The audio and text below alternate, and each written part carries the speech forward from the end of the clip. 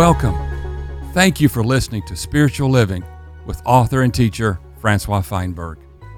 May the message you're about to hear earnestly touch your heart, and may it encourage you in your ongoing love of God the Father, your enjoyment of the Lord Jesus Christ, and your fellowship in both the Holy Spirit and the body of Christ.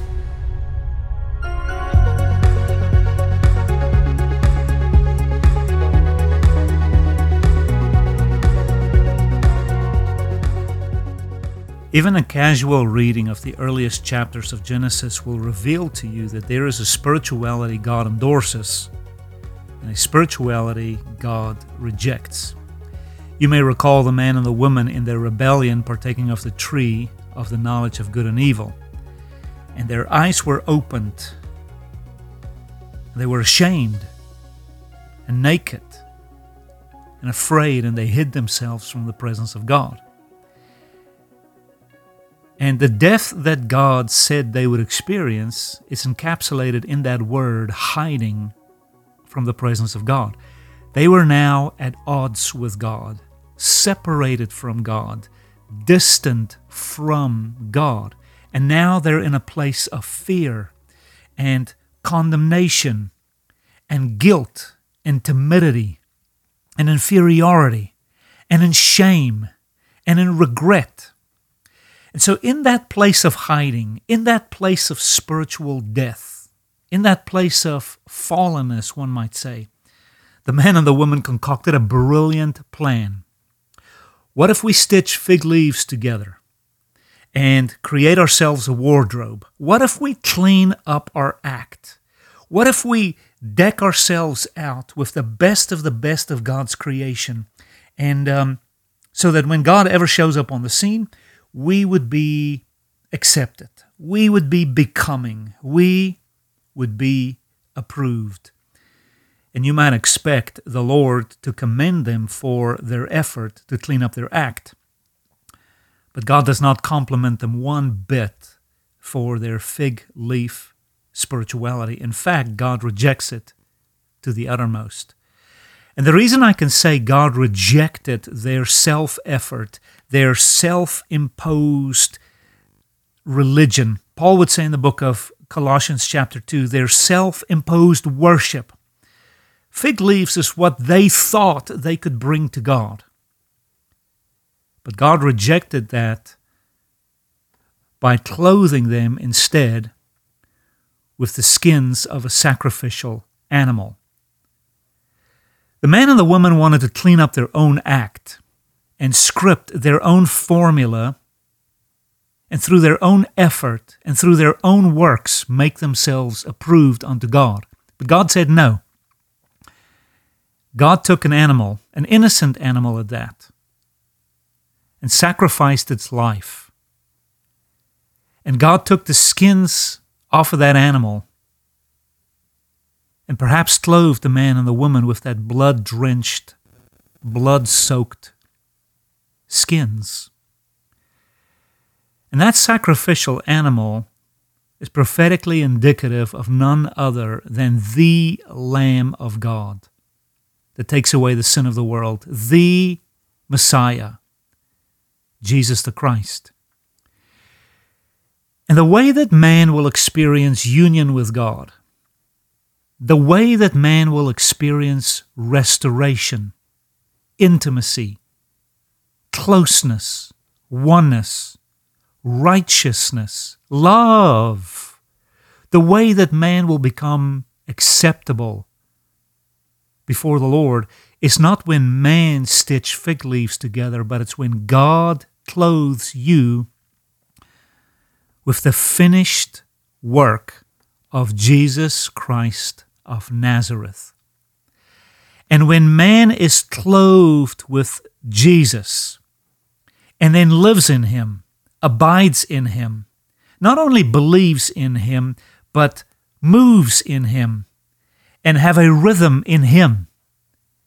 And then man live out of the resources and the supply that comes from the work of the cross. That kind of spirituality is accepted before God.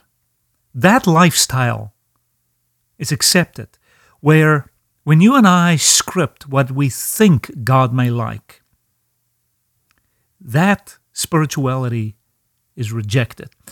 There was a book I read long ago in which the author, in a comedic way, stated that what if we were to bake God an apple pie all of our lives, only to discover in the end God does not like apple pie. And it was the author's tongue-in-cheek way of saying that you and I can be much ado about nothing when we script what we think God likes. And that's, of course, what the man and the woman did there in the garden. Maybe God would approve of us when we clean up our act.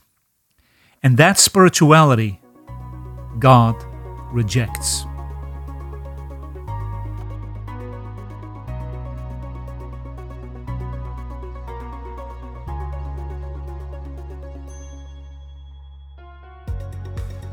God's economy is altogether different than you and I's economy. God's economy is impartation. Man's economy is reformation. To reform. God's economy is to impart life into you as the engine that will drive the Christian life. Remember John chapter 6, verse 57. Those who eat me will live by me.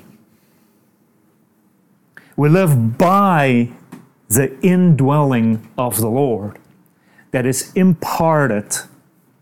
Another word we can even use is incarnation. Incarnation. Even the word oneness. The two becoming one. This is what life represents.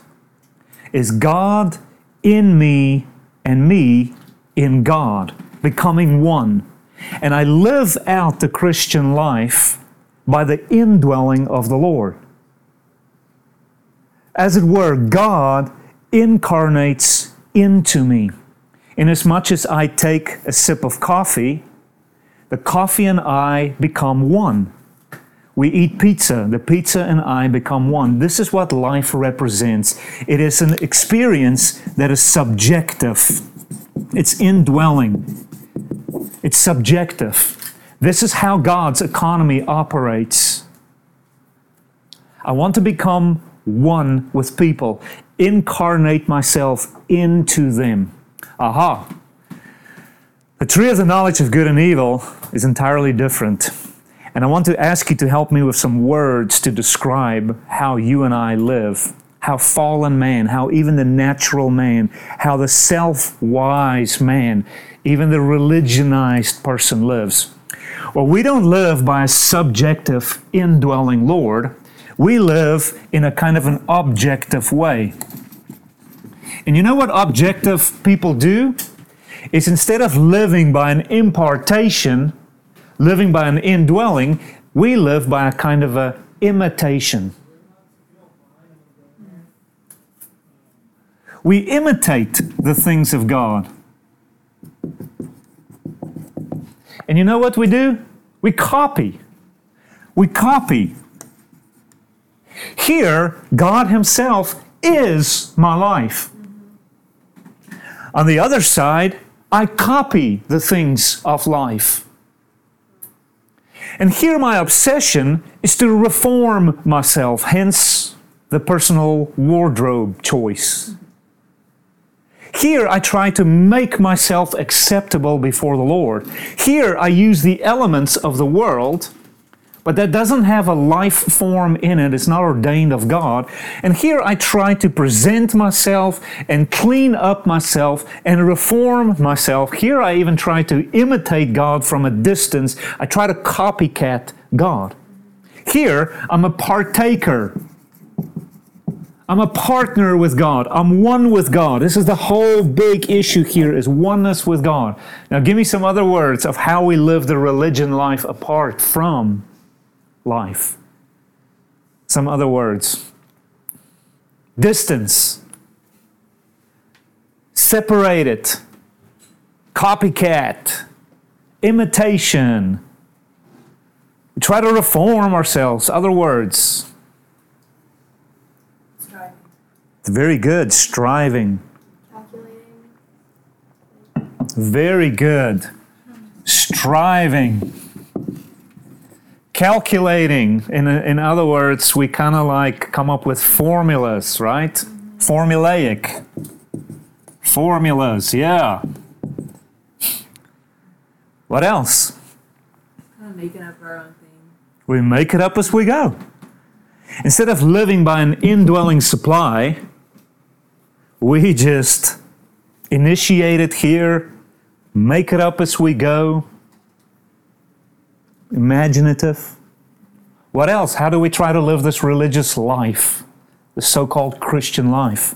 What's been your experience? Frustration. Well, that's the fruit of it all, yeah. But initially, I'm not setting out to be a frustrated Christian. I'm going to like sew some fig leaves together. Come on. Yeah. Self-righteousness. Absolutely. Self-rightness. Self-righteousness. Self-right. Yeah. How do we arrive at self-rightness? Well, self-effort. Self-wisdom. Self-knowledge. What else? What's been your experience? I feel like when you think about trying to cover yourself up with fig leaves, it's just self-preservation. Exactly. Very good. Self-preserving. Focusing on like people rather than the Lord. They're doing it. Like being obsessed with like movements and like that. I think many of us are people-oriented and fad movement-oriented instead of Christ-oriented. Yeah, good word. What else? What's been your experience? Just wanting like immediate affirmation things. Yeah. Results. Results. Very good word. There's the word I'm looking for. Results. Because after all, that was the temptation, was it not? If you eat this, you will be like God and you'll know everything that God knows now. Oh, that is tempting. Is that not just tempting? Results. After all, if you take these steps and if you do exactly this way, then you can have results. Very good. Hey, I want to sum it up in one word. Death. Death. So no matter how we spin this, good, evil, knowledge, God says there in the book of Genesis, chapter 2, when you eat this, in dying, you will surely die. You get cut from being a partaker of God. You get cut from the impartation of God. You're cut from the indwelling of God. Oneness, intimacy. And now you're left sort of to your own devices. And this is the birth of religion.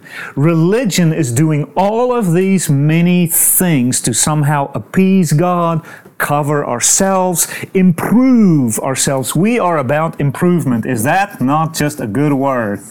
Self-improvement. We all realize something has horribly gone wrong with me.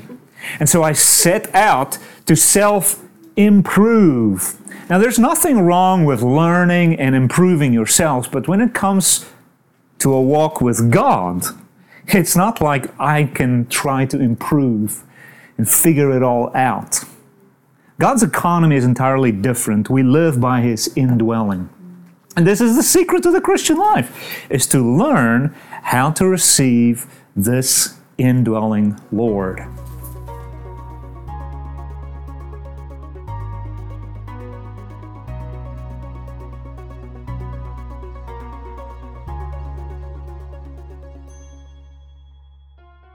First Corinthians chapter 6, verse 15. Do you not know that your bodies are members of Christ? Shall I then take the members of Christ and make them members of a prostitute? Absolutely not. Can you see the context? Stop sleeping around, Corinthian people. Verse 16, or do you not know that he who is joined to a prostitute is one body? For he says the two shall be one flesh. And then notice verse 17. But he who is joined to the Lord is one spirit. This is the tree of life. This is indwelling. This is oneness. This is God's economy. It's that you and I live from a place of oneness. And Paul throws out the most remarkable spiritual truth here. When a man sleeps with a woman, they become one flesh. But when you believe into God, you become one in spirit with Him. That means He begins to live in you and you begin to live in Him. And you live by an indwelling Lord. You don't live at a distance just copycatting God, making up stuff. You actually live by the supply within. In fact, notice the next few verses here. Paul says in verse 18, flee fornication. Every sin which a man may do is outside the body, but he who commits fornication sins against his own body. And then in verse 19, or do you not know that your body is a temple of the Holy Spirit? And notice that word, within you. Within, whom you have from God, and not your own. For you've been bought with a price, so then glorify God in your body. The point is very simple. We as humans can become one through physical interaction. But inside of you is a capacity to also interact with God. And as much as humans experience oneness, in your spirit, you can experience oneness with the Lord. And it is a oneness that pertains to eternity. When people get together, it's for a night. Yeah? When you and the Lord get together, it's an eternal situation because you join and mingle with the eternal Spirit of God. Humans visit each other. Here, we don't visit God. We live and move in God. Here, we have select times, visitations, get-togethers. Here, it's a lifestyle that I'm preaching. Jesus did not die so that you and God can have visitation hours with each other. God's blood was shed so that you could receive this indwelling life. And I remind you, one of the characteristics of this life is it has this eternal capacity. It just is eternal. That means you and I can live in God as a lifestyle instead of just visiting God. We live by an indwelling nature. That's the word I really want you to get into your heart, is that we live by the nature of God. We're not just at a distance anymore visiting God and checking in on a Sunday morning and checking in at a quiet time here and checking in at a conference there. You've got to get to that place where you and I live and move, and our entire being is in and by God. This is the normal Christian life. This is God's economy. Here you and I involve all sorts of mechanical, formulaic processes to get a kind of a feeling. And here, we just live. We just live. In fact, the Lord just quickened me. Go quickly to the book of Revelation. Go to Revelation 3. But notice what is said here in verse 1 and onwards. And to the messenger of the church in Sardis write, these things says he who has the 7 spirits of God and the 7 stars. I know your works. Notice that word, works. And just prior to that, we had the word seven spirits. So you see the Spirit of God here versus the works of men. Yeah? I know your works, that you have a name, that you are living. But in all actuality, you are dead. Do you see that? There is the seven spirits of God. And here is the works of the Christians. And it's almost immediately that a contrast is set up. Here we live by the indwelling Spirit. Here we live in a system of works, of what is good and evil. And the Lord says here, you have a reputation. You have the appearance. You are actually known. You have a name. That you are living. Because of all the many things that you do. It just looks like you're alive. But the Lord's verdict is, you're not. You're dead. This is religion, saints, where we are so much ado about nothing. Fig leaves from morning to evening. And we have such a wardrobe of self-made, self-imposed worship that it looks like we are alive on every front, and the Lord would take an X-ray shot, the condition of our inner man. He says, I know your works, you're much ado about everything, you're all over the place, but you're actually not in the source. You're in fig leaves. You're not in blood. You're not in the indwelling Spirit, even the sevenfold Spirit of God.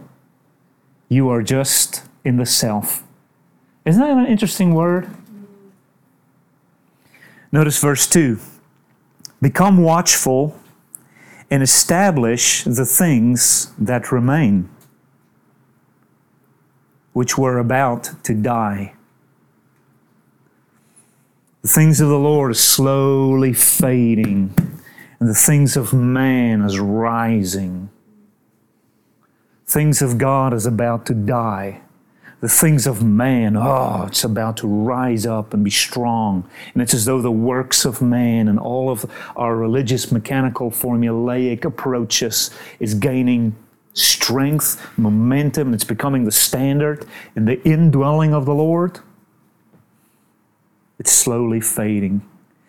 And the Lord says here, I have found that none of your works are completed before my throne. What a word. You guys have been doing so much stuff, stitching so many outfits together, and all that work that was outside of the source, God judges it incomplete, even though it may have a global status. So we have to search a little bit our inner man.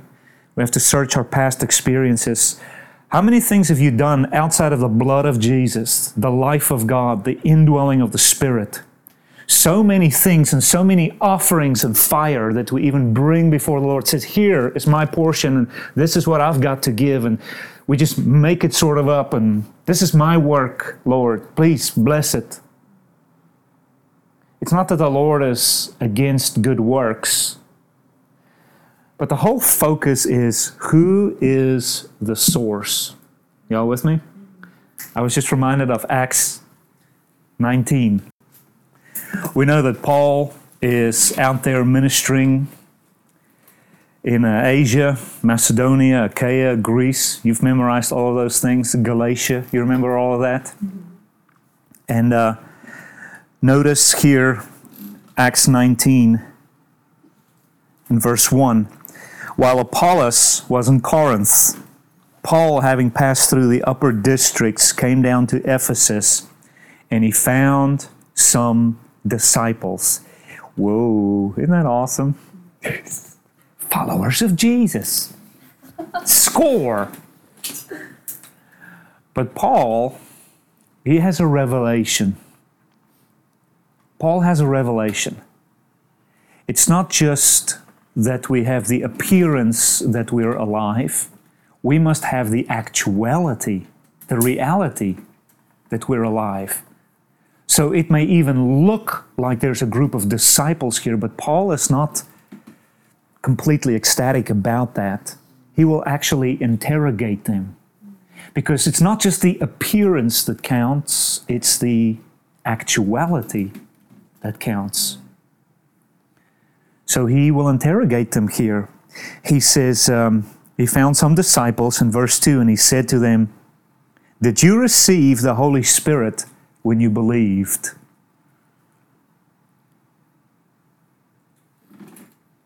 Can you imagine what an awkward question that is?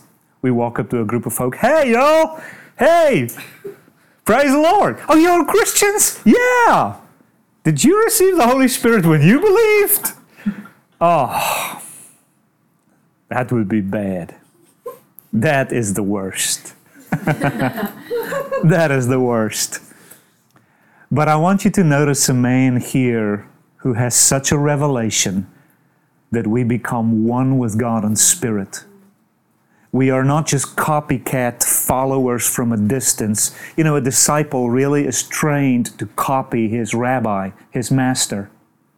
And yes, we are in a discipleship school, but I'm telling you, we're not doing it entirely the rabbinic way where you copy the teacher. In this school, we are opening ourselves up to a spiritual indwelling. This ain't the imitation game, gang. This is the indwelling life. And Paul had this revelation. It's not just enough to have the appearance that we're living. We must have the actuality. So he says, "Did you receive the Holy Spirit when you believed?" And I suppose we can ask one another now. Remember that day that you believed? Did you just believe into a way, a philosophy, a kind of a truth? Or did you believe in such a strong way that an interaction took place, a transference took place, an indwelling occurred? That is what Paul was preaching. I wonder if we preach this anymore today. I think for many of us, just even if we just confess the name Jesus, we would like consider you one of the flock. And Paul was like, not so fast. They said to him, "On the contrary, we did not even hear whether there is a Holy Spirit." And I submit to you, many of us,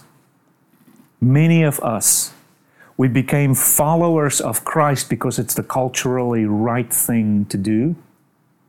We became followers of Christ because our parents mandated we do. We became followers of Christ because we had to go to Christian school. We're in a Christian culture. We became followers of Christ because it's just the right thing to do in our culture.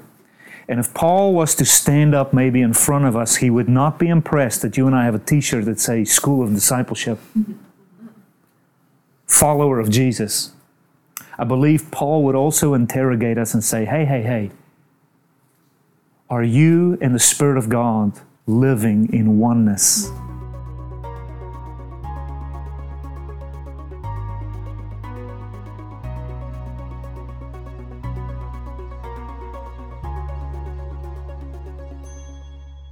God's economy is different because the foundation is different. The foundation is different. The foundation is just God. Amen! Here, on the other side, the foundation is guilt, shame. The foundation is distance. And so from that foundation of guilt, I'm going to do works. I'm going to try to do penance. I'm going to try to improve. Because the foundation is completely wrong. Therefore, the fruit of it is also wrong. Remember, whatever the entrance is, whatever the start is, it determines the whole way. If the start is wrong, then whatever comes out of it is going to be wrong. Yeah? Here the start is just God. God is the tree of life. Hallelujah! So whatever we do now, we manifest life. We're the byproduct. We bear the fruit of life. The foundation is different. On the right, I have a quote. Man is deceived into thinking that he can be the cause of his own effect. It is for this reason that the cumulative result of man's efforts to sanctify himself always falls short of the miraculous. In other words, if you are the cause of your own Christian life, there will be no imprint of the miraculous on it. Here, you live by God, and it has the imprint of the miraculous nonstop, because you live by the supply that is supernatural. It's miraculous. Hallelujah. Point number 2. God's economy is different from man's economy because the method is different. The method. Here, we live in the method of the Spirit. We live in the method of life. Here we live in the method of love, the love of God that compels us. And above all, we live in the method of grace. God's grace. This is how we live the Christian life. We live by an indwelling supply that is supernatural, grace. Grace is a gift. It's an impartation. It's a supply. And we pray by grace. We fast by grace. We mission, evangelize by grace. Yeah. On the other hand, we do everything by condemnation and fear and guilt, inferiority, shame. The method is entirely different. Paul says there on the right in Galatians 3, you started in the method of the Spirit. Now are you trying to be perfected through the method of the flesh and the law and works? Notice the sub-bullets. Come on, let's finish up the sub-bullets. Man's reformation is by way of exerting human strength, even inflicting harsh treatment on the body, trying to subdue the passions, and thereby supposedly bringing forth the good in man. God's deliverance is by putting His Spirit into us, His divine life into us. And from that divine life within, He begins a work in our spirit. He begins a work that spreads through our soul. And He begins a work that will end up in our bodies completely being made alive. God works from the inside out. And He works by the principle of grace and spirit and life and light. Man works by the principle of fig leaves. And then number 3, God's economy is different because the result is different. The result. God's foundation is different. The beginning is different. Therefore, the way is different. And the end is altogether different. The result. And let's wrap this up. The result of living by the tree of the knowledge of good and evil. The result. The highest peak that you can climb to in self-effort, in works, in strong determination, in religion, the highest plane that you can get to, the highest plane is good. This is the highest plane we can get to in religion. And look how low it is still. The highest plane that we can get to living by the Spirit, the result of the indwelling Lord, is that we experience this thing the Bible talks about called transformation. Yeah? And you know what transformation will do for us? Fasten your seatbelt. We have a word that we're afraid to use, and I will now go ahead and use it. glorification. You will be glorified.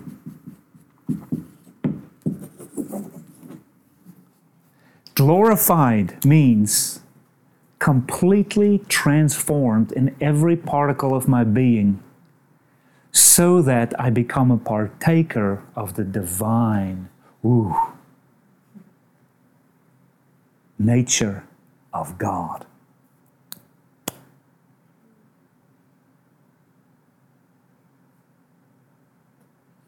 I find this to be the most appealing aspect of walking with God, is that He's constantly transforming me, sanctifying me, cleansing me from an inward reality, so that in due time I will be glorified and fully manifested as of God. Currently, we still look a lot like of mom and dad, of culture, of the world.